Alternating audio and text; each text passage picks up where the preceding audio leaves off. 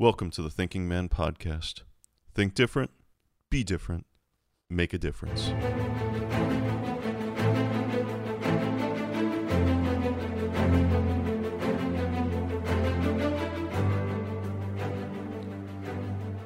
Welcome, Star. Marcus Aurelius, Part 3. Wow. As we keep on going. And again, I just want to give some credit. The Essentials of Marcus Aurelius. This was translated by Jacob Needleman and John P. Piazza. I got it on Amazon.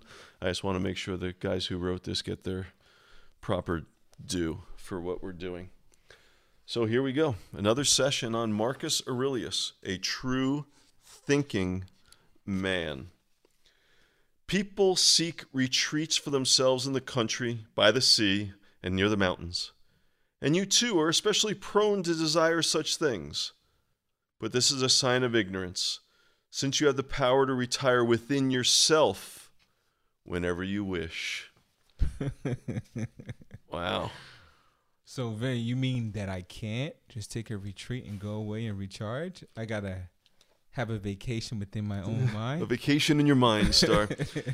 Well, what he's saying is, we think we need these vacations, and we think the vacations are going to give us relief. And if we really believe that, we're never going to have relief. We'll work like dogs, and because we work like dogs, that's why we need vacations. And then vacations cost money. So what I need to do now is then I have to work more and work harder, and it's a vicious cycle. And what Marcus is saying is, listen, do we all need vacations? Do we all need to take a little step back? Absolutely, Star. What he's saying here is, don't think you need it, though. In other words, that's going to change things. You got to find that peace in your mind. Because what if you didn't have the means to take a vacation? Okay. What if you are imprisoned? Now we think in prison that you broke the law. What if you're a political prisoner? What if you are a prisoner of war? You're going to be under a lot of stress every day, and there is no vacation. Mm-hmm. So where do you find that peace and tranquility? In your mind. In your mind. So people go and they will look for these things. They really will, and they really believe they need it, but they're missing out. And that's the idea, is if you really want to enjoy a vacation, realize that the vacation is only going to add to and help, as opposed to, wow, I really needed that. Because then it's such a small sliver of time in your life, and then you believe you're going back into a rat race. But if you really believe that the rest of it is your mission and your goal, now you don't even want a vacation from it. Mm-hmm. If you look at it as game on, I'm in the game. I don't want to go on vacation. But that's how it goes, too. Like, if I'm recording music, right, and I'm in that mode, creative mode, is like, Brass, I don't even want to go to sleep. It's like you're almost ready to go all the time. So that's it. I think you're saying it right. If you're already in your purpose and you're moving, you don't want to take a vacation because you don't want to lose that rhythm. If I'm in a good workout rhythm, I don't want to take a week off or 2 off because I'm in a rhythm. You know how hard it is to get a rhythm? Oh, yeah. Once you're in that rhythm, you go with it. So I definitely agree with what you say. So again, nothing wrong with taking vacations. It's just, let's be realistic. Let's find that peace within ourselves. For nowhere can a person retire more full of peace and free from care than into one's own soul.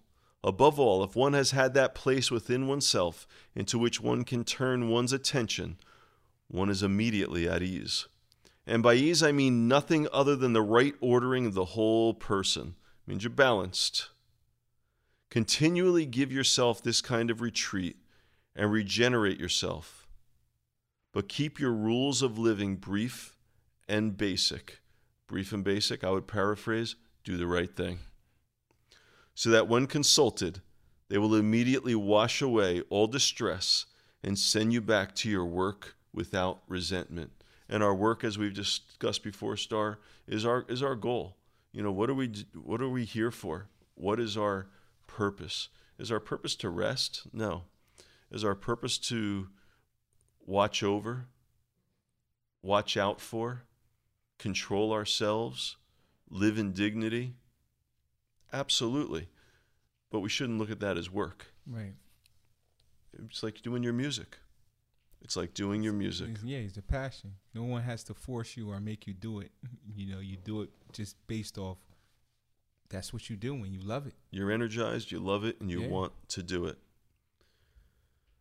Be truly independent and see circumstances from the perspective of a man, of a human being, of a citizen, of a creature who will surely die.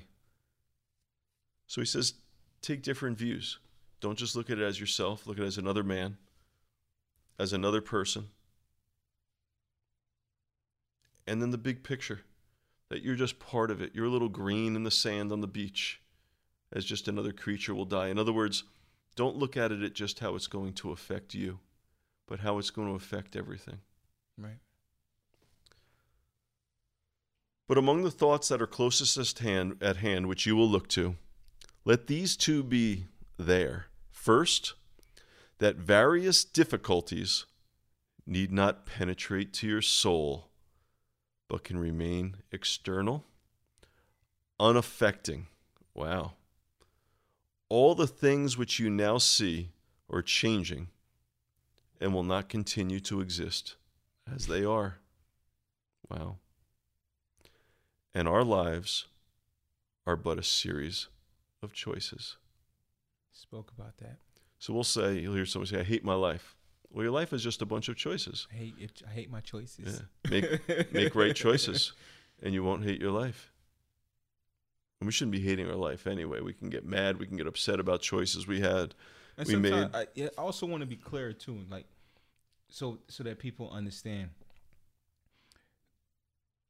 I understand also too that your life isn't always by your choice. Some of the things that happen to us in life, they don't happen by choice. They happen by circumstance or something that was imposed on you or whatever, and anything like that. We're talking about the things that you control as far as the outcome, as far as the choices that get you from A to Z on a daily basis. So, for anybody that's listening, just so they understand that, okay, there's things that can happen in life that you have no choice or control of. It just happened, right? And then there's things that you do control where you want to be in life that, you can make better choices from. So I just wanted to make that clear. A good point. When we think about our choices and we're trying to control our outcome, but all we really do is we sort of point something in a direction. Right. We try to see where we want it to go. We point it for the right trajectory, but sometimes it doesn't land where we always want it to. Right. So we get this false sense of control, and sometimes that's what drives us as men. We want to be in control, and we realize that there's only one thing we can be in control of, and that's my mind and how I react. I can't be in control of the outcome of other things. I can control how I react. I can control the outcome of other people or what's going to happen or how that's going to affect. I could share a lot of knowledge and wisdom with a child. It doesn't mean that child's going to take it on. That part is out of my control. And then you mentioned, Star, the items that come at us, and we'll look at them as life. We'll look at it as so many different things. We'll look at them as circumstances. We'll look at it as obstacles. They are opportunities. And it goes to Marcus Aurelius and the other book that I was talking about. The obstacle is the way. Mm-hmm. And those are the things that are thrown at us. What do we do with them? How do we use them?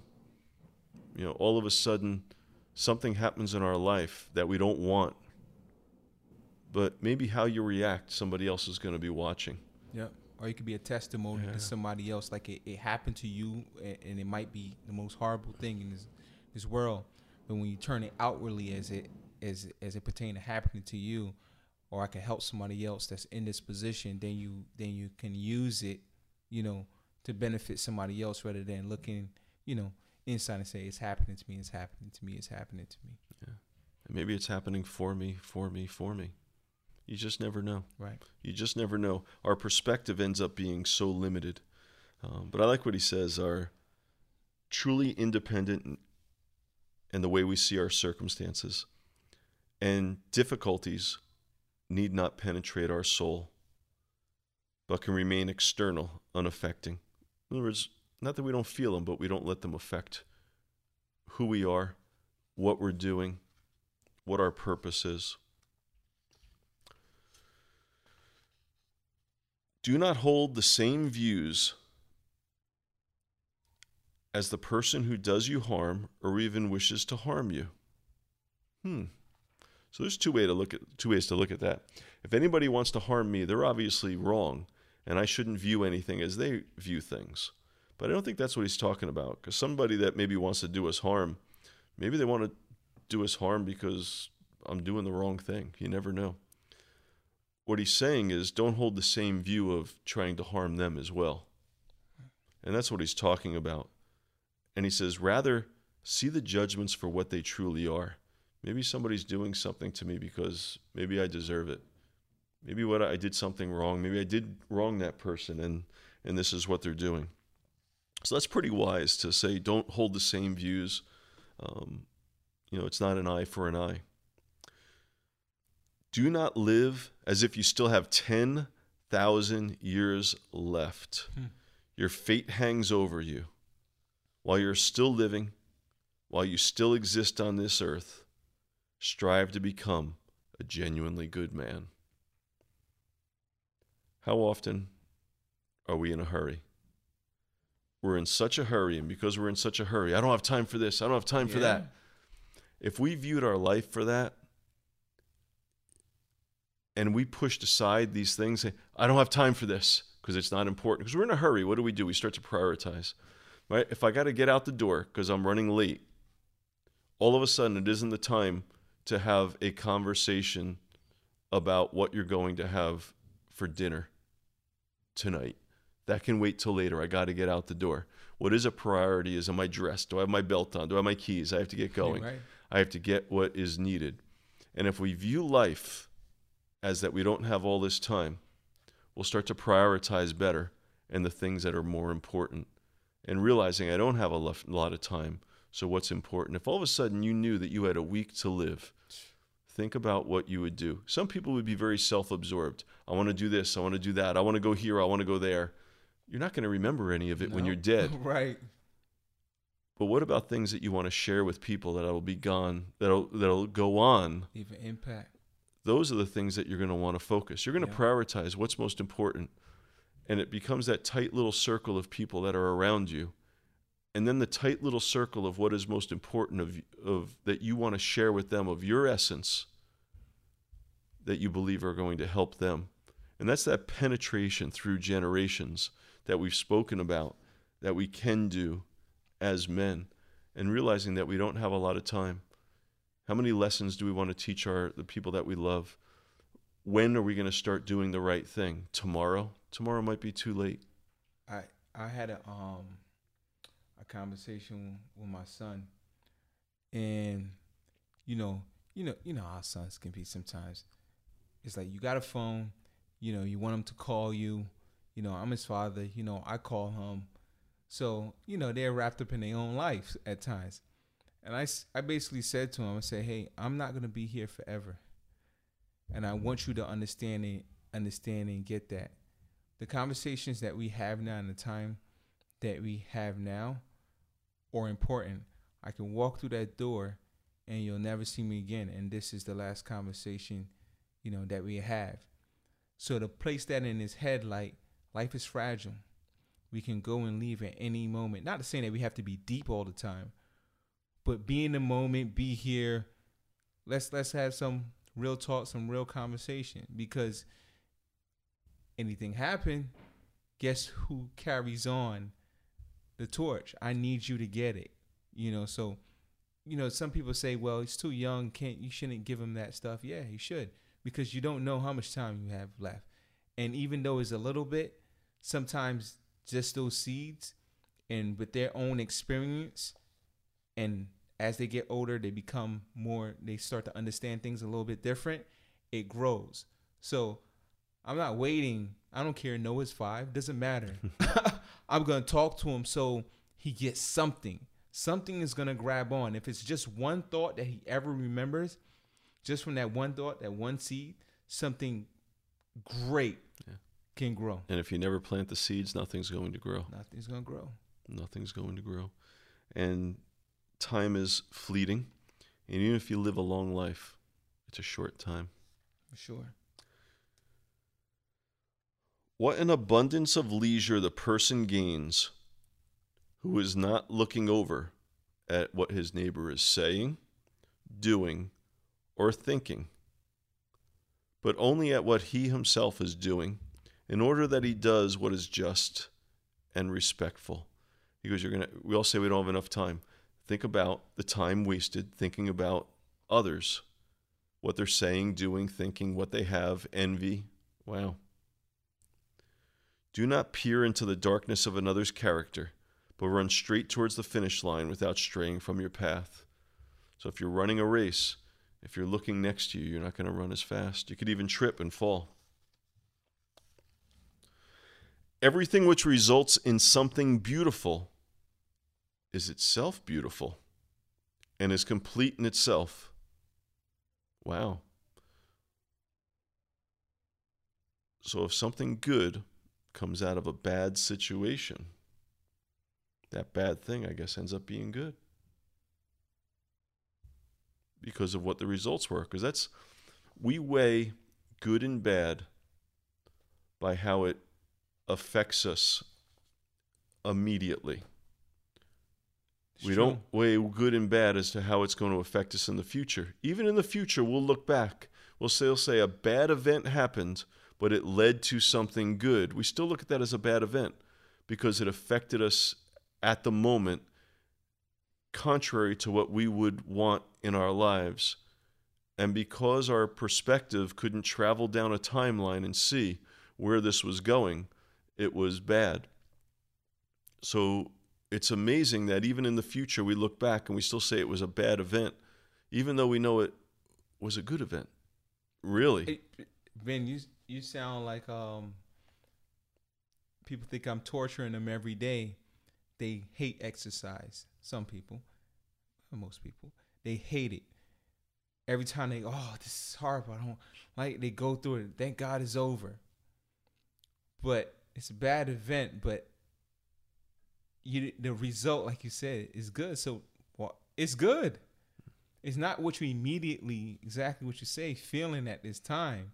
It's not it. And that's interesting because rewiring your brain to not say if it's bad or good from the initial response is a hard thing to do, because that immediate reaction is like, I'm going to decide right now if this is bad or good.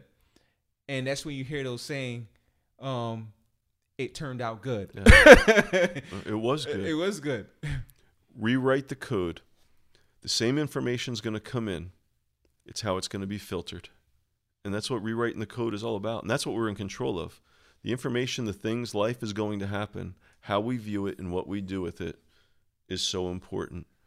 And our body, our minds, are always going to think anything that takes us out of a lukewarm environment of ease is bad.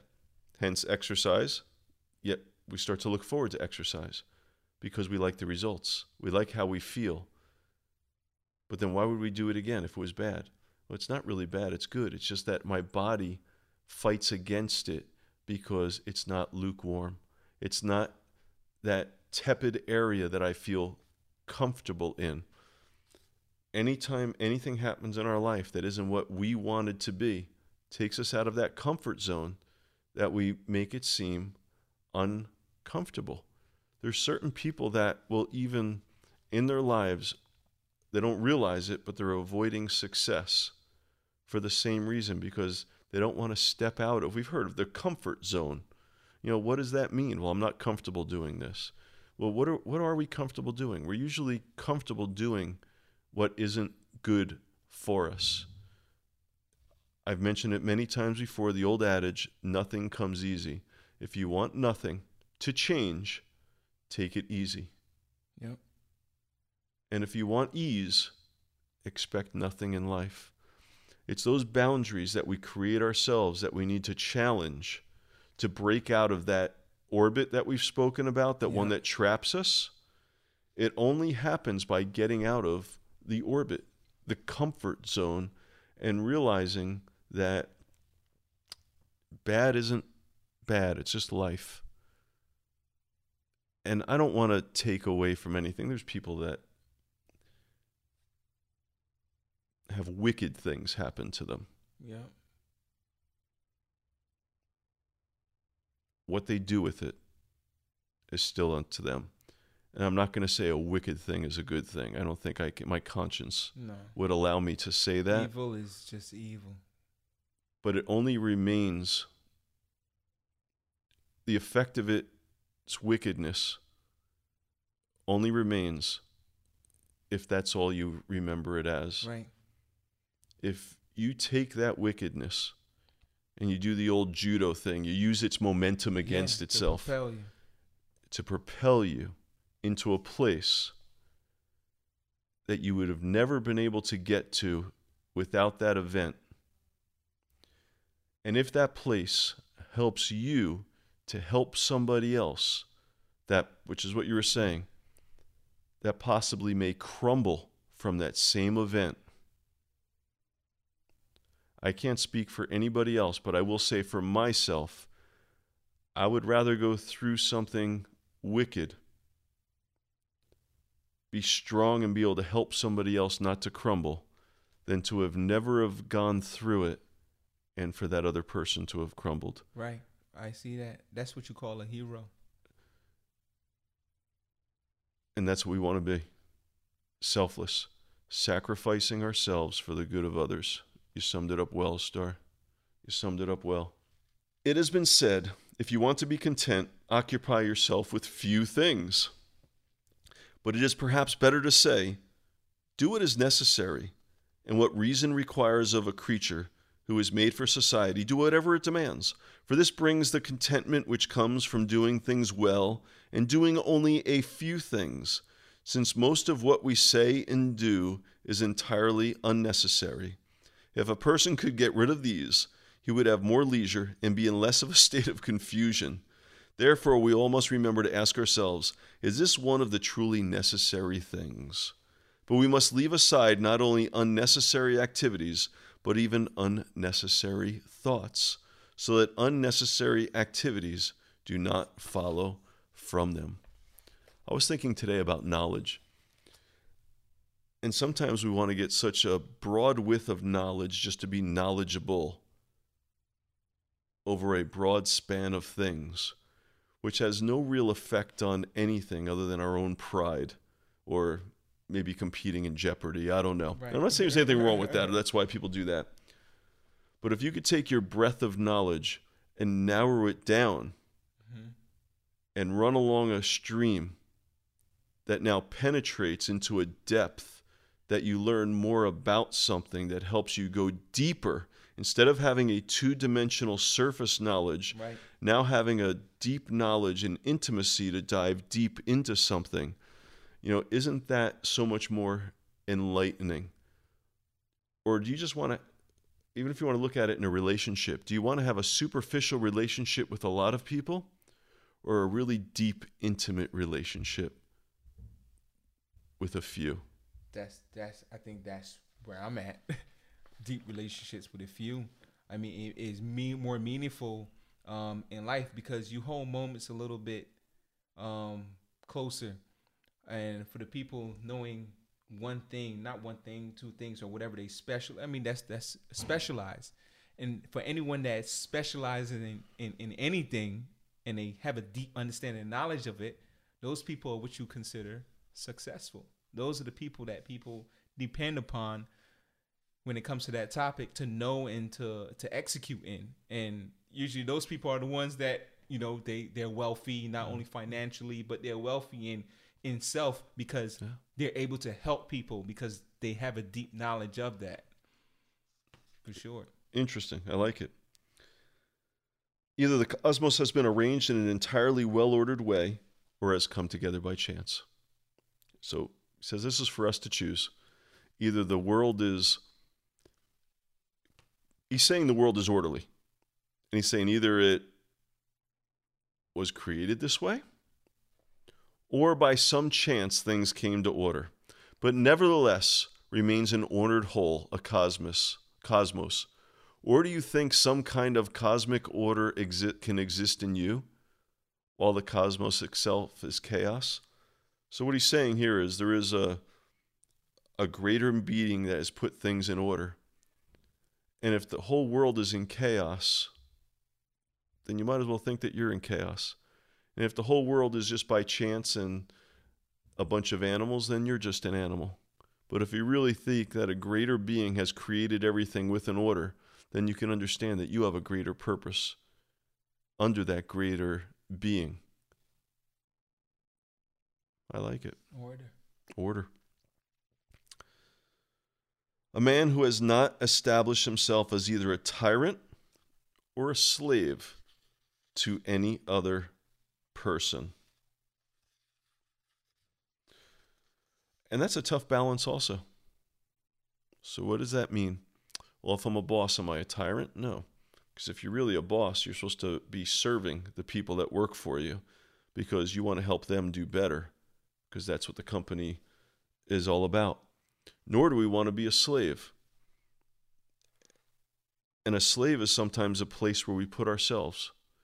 We could be a slave to our job because of choices that we've made, that I feel I can't leave here because I have to work here. I have to work at a place I don't like because I've run up this debt or run up that debt. So it says very clearly, don't be a tyrant. Don't be a slave. Even if the body, its closest companion, is cut, burned, covered with dripping sores, or rotted with gangrene, nevertheless, let that part of you which judges all these experiences be at peace. So he's saying your body is separate from who we are, our soul, our being, who we are. We can't even say we are our minds. It's our minds that we're fighting. Let that part of you which judges all these experiences be at peace, and let it judge as neither good nor bad anything that can happen to the good and bad man alike. So don't let your circumstances, your physical ailments, none of that affect you. And I think we see that. We'll see some great stories of the Paralympics, just people doing incredible things. Right. A lot of people have something bad happen to them, not even on the multitude of losing limbs, and their world falls apart. Here you have people who their whole lives are changed, tragic incidences or at birth, whatever it may be, and they thrive.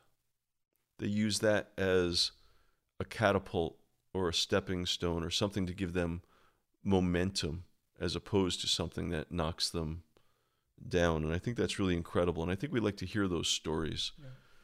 You know, I was watching something, I don't remember the show, but this wrestler in high school, guy was born with no legs. Oh, I follow him on Instagram. Yeah. I wouldn't mess with him. Yeah, man. I wouldn't mess with him. So many things that we see in this world, where people just don't look at what they're going through and become a hero for others. Yep. You are a tiny little soul propping up a corpse. Man. That's what it is. Yeah. I mean, so eventually, out of the dust we come, back into the dust we go. We look at our bodies as the end of who we are. It's true. And we think of ourselves as, we're bodies with a soul, and we put the emphasis on the body, but we're not. Our being is our soul, who happens to be in this body. All that happens is just as ordinary and familiar as the rose in springtime and fruit in summer. In other words, things happen. So A tragedy will happen. It's a tragedy. It's happened many times before to other people. Somebody dies. People are always dying. A lost love. It's happened for years. Books, plays, movies, songs, all about it. Hardship, heartache. Saying it's all familiar. Just as familiar as a rose or a flower or a fruit in the springtime. What happens is once it affects me, then I think it's not so ordinary. And I'll say, why me? Why not me? If it's part of life, if it's part of the cycle, if things happen, why do I think I'm going to win the lottery and it not happen? Don't happen to you. Realize that it's most likely going to happen. There can be a 95% chance of rain. If you're smart, you're going to take an umbrella. Or you cannot take an umbrella and say you were hoping on the 5%. And people would say you were foolish. The same thing as if we really think we're not going to have heartache and disappointment in our life. It's going to happen. So we might as well be prepared for it, accept that it's part of our life, and be ready to deal with it and move on. That it isn't something that stops our life, but it's something that's part of our life. Yeah, these things happen, sometimes people get so surprised, like, oh, I didn't know. Why? People always want to know why. Why not? It happens. We got to move on. We have to move on. If some God told you that you would die tomorrow or the next day at the latest, you would not consider death on the third day to be anything better than death on the second day, unless you were a wholly base person. And so just the same, do not think that living many years is better than dying tomorrow.